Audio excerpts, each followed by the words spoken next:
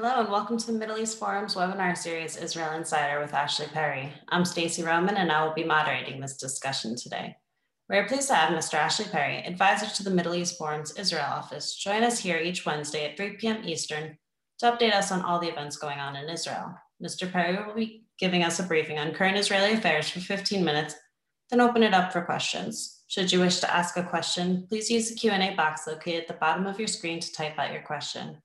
Now, with no further ado, I'll turn the discussion over to Mr. Ashley Perry.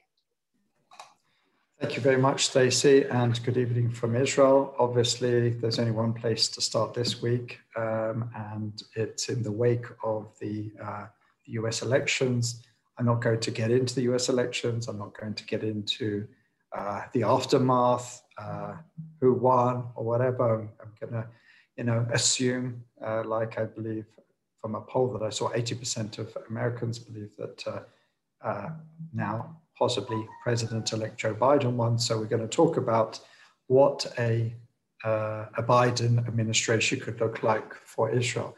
The first thing that we should do when we're talking about a possible Biden administration is to look back in his past. This is someone who's been in American public life for 40 years, perhaps even longer. And so he's got a very long record, and he's also got a very long relationship with Israel. It actually goes back to 1973. There's a very famous visit that he has brought up on many occasions, Joe Biden, that he came, I believe it was a few weeks even before the Yom Kippur War in 1973. And he had a very long conversation with Golda Meir, who was the prime minister at the time. Obviously, those who know the history know that the Yom Kippur War did certainly catch Israeli leaders out. They thought there might be something, but they didn't expect war to happen when it did. But Golda Meir certainly gave Joe Biden a sort of rundown on Israel's security fears, security challenges, and I believe he was a senator for Delaware, if I'm not much mistaken. He was a brand new or relatively new. And he describes that particular meeting, conversation with Golda Meir, as one of the most important of his life. And it's clear throughout the years that although Joe Biden certainly not, towed the line, let's say, on every single Israeli government, he would describe himself, and I think it's quite fair to say that he considers himself a friend of Israel.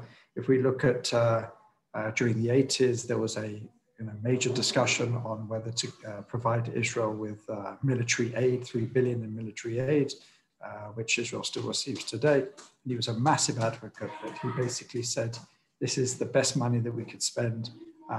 If we didn't have an Israel in the Middle East, we would have to create one, and it would cost a lot more. These were very prescient words because that basic aid package was, after much debate, was passed.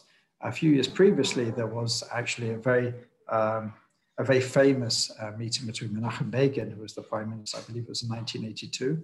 So it would have been towards the end of Menachem Begin's tenure as prime minister, that he was threatened with the use of aid, other types of aid at that point, civilian aid. He was threatened by Joe Biden at that point if Israel didn't stop building and expanding settlements in Judea and Samaria, then aid could be seriously taught by Menachem Begin that says, I'm not a trembling diaspora Jew, or something like that. I'm not a trembling Jew who's used to threats. You can say what you like. We will do what's good for Israel. So we see sort of two sides to the Biden relationship with Israel. He's a very strong supporter of military aid, defense. To a certain extent, you could argue that was very much the Obama administration's line, that as far as security and defense needs, Israel would get whatever it's needed. But on settlements, a very, very strong critic of what Israel does there. We fast forward to when he was vice president. Joe Biden, as I said, has very, very close relationships. He at one point said, I think it was to a Jewish Federation's dinner a few years ago, he picked up on Derma, Israel's ambassador to the US and a very close ally of Prime Minister Netanyahu. And he said, tell Bibi, I love him, but I don't believe a word he says.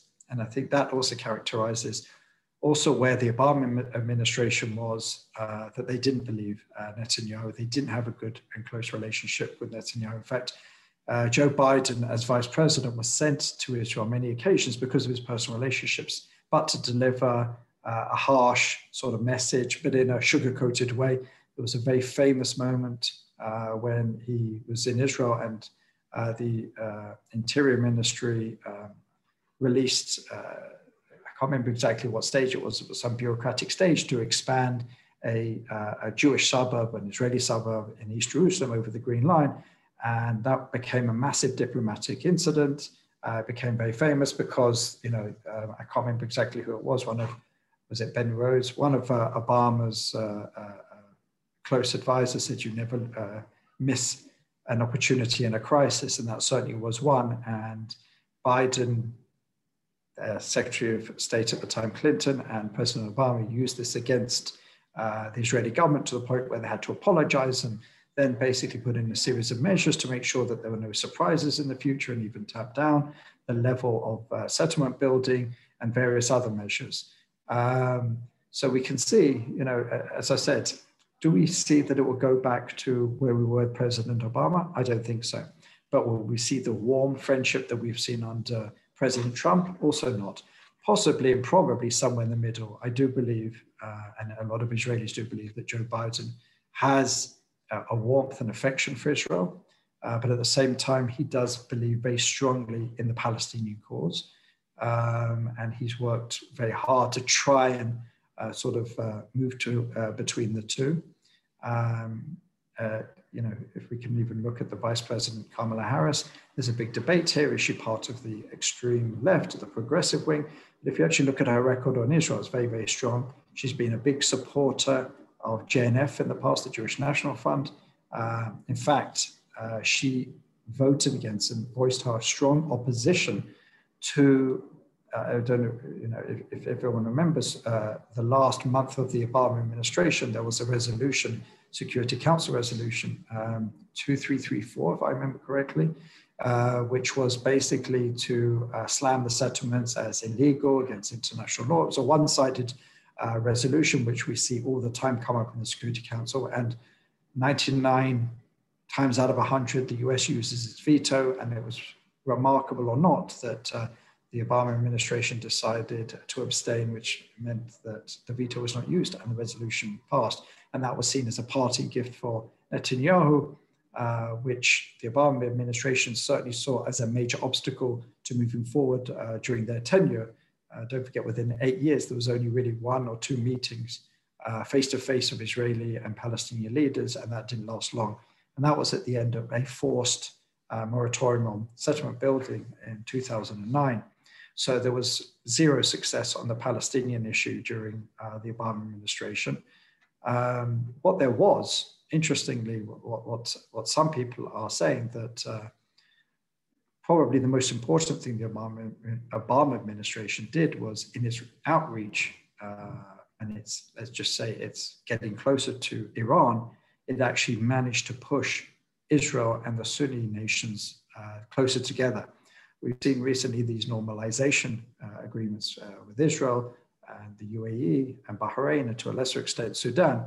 And while obviously President Trump midwifed these deals, probably the genesis for this close cooperation, I mean, there was even a little bit before, but was certainly what they saw with the Obama administration, Secretary of State Kerry, with the JCPOA, the Iran nuclear deal, the relief of Iranian sanctions, the allowance of Iran to fill its coffers with dollars, and the Iran Revolutionary Guards getting stronger, and all these sort of things happened under Obama administration, which had the knock-on and unintended effect, perhaps, well, certainly unintended, to put countries like Saudi Arabia, UAE, other Gulf nations really in the same corner as Israel, because they both see equally a great threat from an Iranian nuclear regime, which is something that's been in the news recently as well.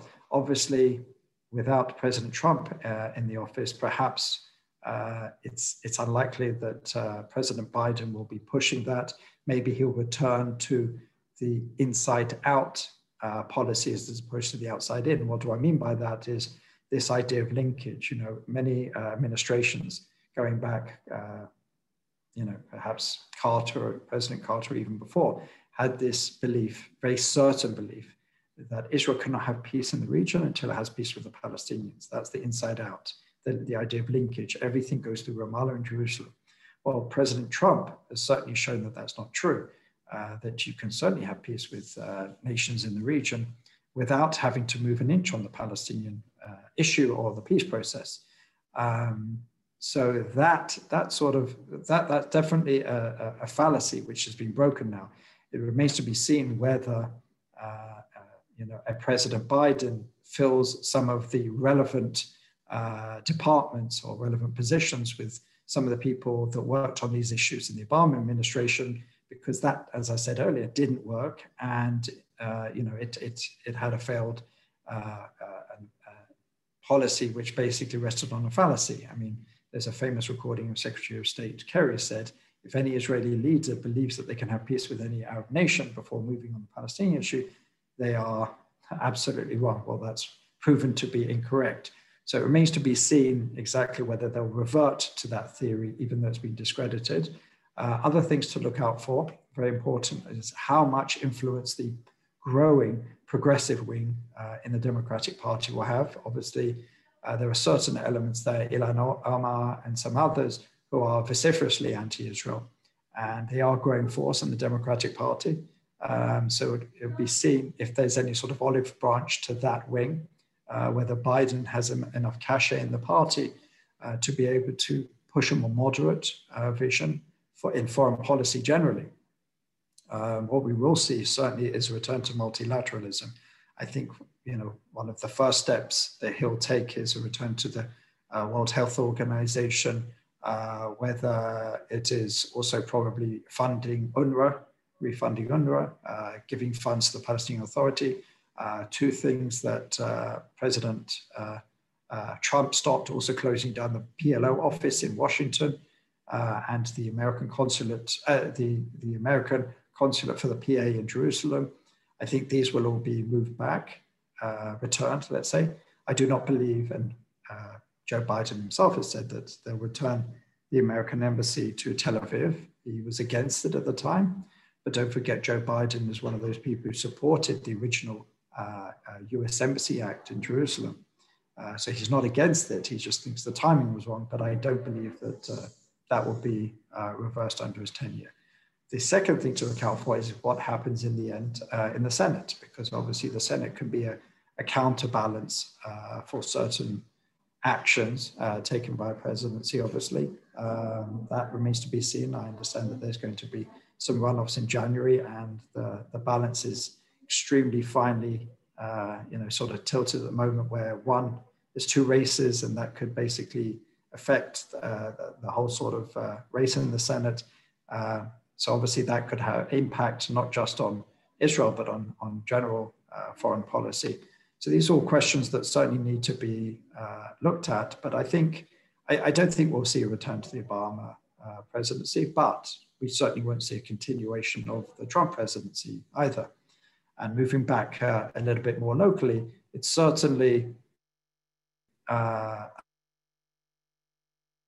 blow for Prime Minister Netanyahu, or almost certain that we'll go for elections within the next year, and possibly even elections will be called in December, because a budget still hasn't been even brought up, let alone discussed, and it needs to be passed by late December. So really the clock is ticking.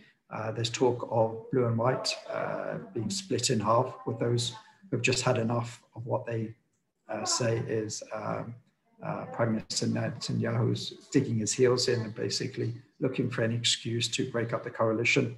But what we will see is a big card taken away from Prime Minister Netanyahu in elections, because the 3 elections we had in a row, one of the big cards that he played was his relationship with President Trump. And we saw it on billboards, we saw it on campaign videos, it was used again and again and again. So that will be a big blow to him. And I'm sure that President-elect Biden will have paid close attention to the way that Trump and Netanyahu helped each other during those elections. So I don't think there'll be any free rides for Netanyahu. And also another way you can tell how Prime Minister Netanyahu is preparing for elections is that he's trying to delay the court case. If we go for elections in December, in the middle of the campaign, we'll be seeing a prime minister sitting in court, in a criminal court, perhaps day after day, or at least a certain amount of days in a week. And we just heard today that Netanyahu's lawyers are now trying to delay it on procedural matters, really like sort of relatively minor procedural matters. And if he's able to push that off for a few months until after the elections, which would take place in March, that would obviously be a big boost. So that's obviously with an eye to possible elections being called in December. A lot of people are pretty much accepting the fact that elections will be called in December. I don't believe that Netanyahu has completely made up his mind yet. I think a lot will depend on a few other factors. What we heard from Pfizer with the vaccination, that's a very big issue. If we can be seen as moving forward and out of coronavirus, that will obviously put the public in a better mood and put the incumbent in a better place going into elections. So this is all what's been going on this week, and I'm happy to answer any questions on any of the issues or anything else. All right, thank you so much. So the first one is, was there any sort of political motivation behind Benny Gantz congratulating Biden before Netanyahu? Well, there's a big discussion about that. There was almost a sort of Bibi watch when the major networks in America called the elections for Joe Biden. There was a lot of people saying, let's see what's going to happen, because to be fair, the prime minister was in a bit of a sticky situation. I mean, regardless of what happens, President Trump is president for another couple of months. And as we've seen with previous administrations, you're allowed to still, sign executive orders. You could take many steps. So he didn't want to anger President Trump, who's been a very close friend and ally, as I said. And on the other hand, he understands that he's going to be working with Joe Biden for at least 4 years. So he really had to tread that very carefully. And if you see, he didn't use the words president-elect in his tweet. He congratulated Joe Biden, but it wasn't the full-throated congratulations. It's obviously much easier for Benny Gantz and others to do so because they don't have that relationship with President Trump. I don't believe it was coordinated. There were discussions within each party or within each advisors exactly when and how should be the level of congratulations. But again, even on the left in Israel, not the far left, but on the left, the majority of Israelis have been very supportive of President Trump these last 4 years and very grateful for some of the steps that he's taken. So it's not easy, even for those on the left, to sort of say goodbye to Trump, especially with what is relative unknown for the next 4 years. So there has been a certain level of skepticism of how much of a friend to Israel Trump really is.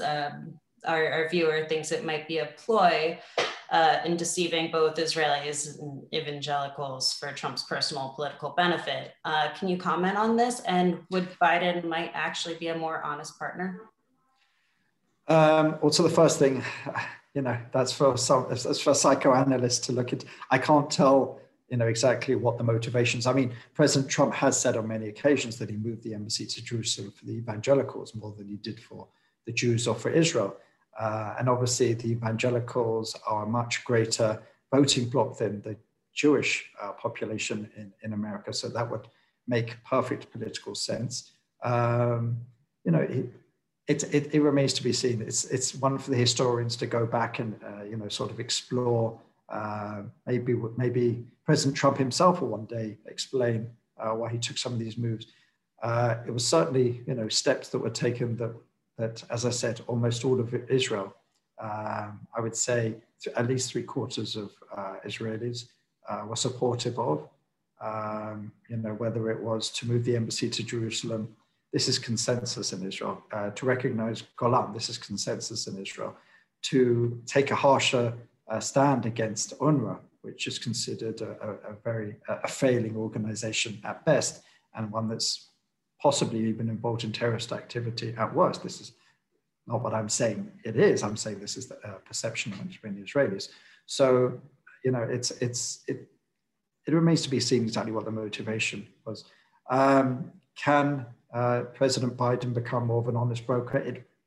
It's hard to even know what that means, because, you know, basically, regardless of whether it's been a Republican administration or a Democratic administration for the last 27 years since the Oslo process began, regardless if it was more favorable to the Palestinians or seemingly more favorable to Israelis, the Palestinians have not been able to make a deal. They've never said yes to any of the offers, the extremely generous offers of Ehud Barak under Bill Clinton, under Ehud Olmert, under the Obama administration, I believe it was. Either way, the one thing that seems to be constant is Palestinian rejectionism. So I'm not sure that the fact that Trump couldn't bring them to the table, Obama couldn't bring them to the table, and many others brought them to the table but couldn't get them to say yes to any deal. So I'm not sure that President Biden will have any more success than any of his predecessors. Do you see the US rejoining the JCPOA, and if so, with what modifications? I think they certainly will try. I don't know exactly the legal ramifications for rejoining it. In fact, there was talk of the Trump administration trying to rejoin just so they could snap back sanctions because of what Iran was doing. We talked about that a few weeks ago. I'm certain that there'll be very strong voices within a Biden administration that will try and get back into some sort of Iran deal. It's something that the Obama administration was one of the highlights of their foreign policy, Vice President Biden at the time was a very major part of that. Perhaps they can use it as some leverage. I'm sure the Iranians are already considering very carefully what they're going to do. They were one of the first to congratulate Joe Biden, which sees that they certainly see an opportunity in a Biden presidency. But it remains to be seen whether a Biden administration can navigate that strategically and perhaps even use the fact that the Trump administration removed itself from the JCPOA. Maybe they can use that for leverage against the Iranian regime. But if it's going to be anything like the Obama administration, we see that the Iranians will come out in a pretty good shape. And how will a possible Biden presidency impact on future ties with Oman, Saudi Arabia, and Morocco? Well, that's the question. If again, we just go back to the Obama administration, and it basically reached out even to Turkey. We could talk about Turkey a little bit, to some of the sort of Gulf Sunni pragmatic nations. Let's just say opponents stroke enemies in Turkey, in Iran. And, they were not happy with the Obama administration. And that is, as I said, one of the drivers behind what we now see as the normalization between Israel and some of these nations. So again, just sort of, if we look at the Obama administration as an example, if they are going to go back and try and sort of go back into the JCPOA, that will certainly be something that the Gulf nations will not be happy about. They'll certainly make that, everything comes at a cost. And again, remains to be seen how President Erdogan in Turkey is handled, because probably neither Obama nor Trump really handled that situation particularly well. And Erdogan has become more and more of a force in the region and even beyond. So has there been any speculation, or do you have any knowledge of who Biden would possibly choose as a U.S. ambassador to Israel, and any possibility that Friedman would be retained? I don't know exactly how it works in the U.S. system, whether you automatically retain, whether you have the possibility of changing. So I'm not familiar enough with that area, but it's clear that Ambassador Friedman is very, very close to Trump. He was a personal, I think he was a lawyer. He was a bankruptcy lawyer for him before, very personal. That was a personal appointment. And I'm sure that if he can, I'm sure President Biden would remove, President Trump's personal appointments, not just in Israel, perhaps around the world. But again, I don't know exactly how it works. But usually, from what I've seen, they usually want someone in there who will express their policies. And you can see that Ambassador Friedman is actually even on the hawkish side of the Trump administration when it comes to Israel, the Palestinians, and Iran. So I can't imagine that if President Biden has the opportunity to retain or dismiss him, that he will retain him. And we were discussing earlier the progressive wing of the Democratic Party. How much pressure do you think that they might put on Biden to weaken his support of Israel? Well, that's more of an internal American question, which I'm not as familiar with, but it all depends how strong a president he is and where he sees, I'm sure he'll be doing his own, and his advisors will be doing their sort of own internal accounting to see where the party is, where they can, make gains or whatever. As I said, Biden is a moderate. He's not in the far left. Kamala Harris is certainly, she's been painted as very anti-Israel, but certainly she's certainly not. So at least, in those two, we have two who see themselves as friends of Israel. Will they agree everything that Israel does? Absolutely not. But we see two very close friends of Israel. But it remains to be seen which side wins out, I guess, in Congress on the Israel issue, whether it's, as it has been up until now, the Democratic Party, even in Congress, regardless of some of these outspoken critics, we still see that the Democratic Party has been largely centrist, especially on Israel, bipartisan when it comes to Israel, although obviously that's been shaken in the last few years. But I guess it's a question which I'm not necessarily suited to answer because I don't know some of the new congressmen and women and senators who are coming in, which wing of the Democratic Party they represent. But it's certainly something that I'm sure our people in Washington are keeping an eye on to see what can be done, who to reach out to, who they can talk to. But hopefully we can get back to some sort of bipartisan support of Israel, which has been shaken, as I said, over the last few years. But as I said, only when the results come in and people do their tallies and start figuring out how much strengthened or weakened the progressive wing has become, will we begin to understand its power. So back to Israel. How significant is Danny Danon's new job as head of World Likud? What power does this give him? And does that job serve as a springboard to anything else? Well, I worked with Danny Danon when he was previous head of World Likud many, many years ago. And he got to where he was. He became, was he ever a minister? He was deputy minister of defense and then became ambassador to the UN and held many positions. Sorry. It's his birthday, 1 second.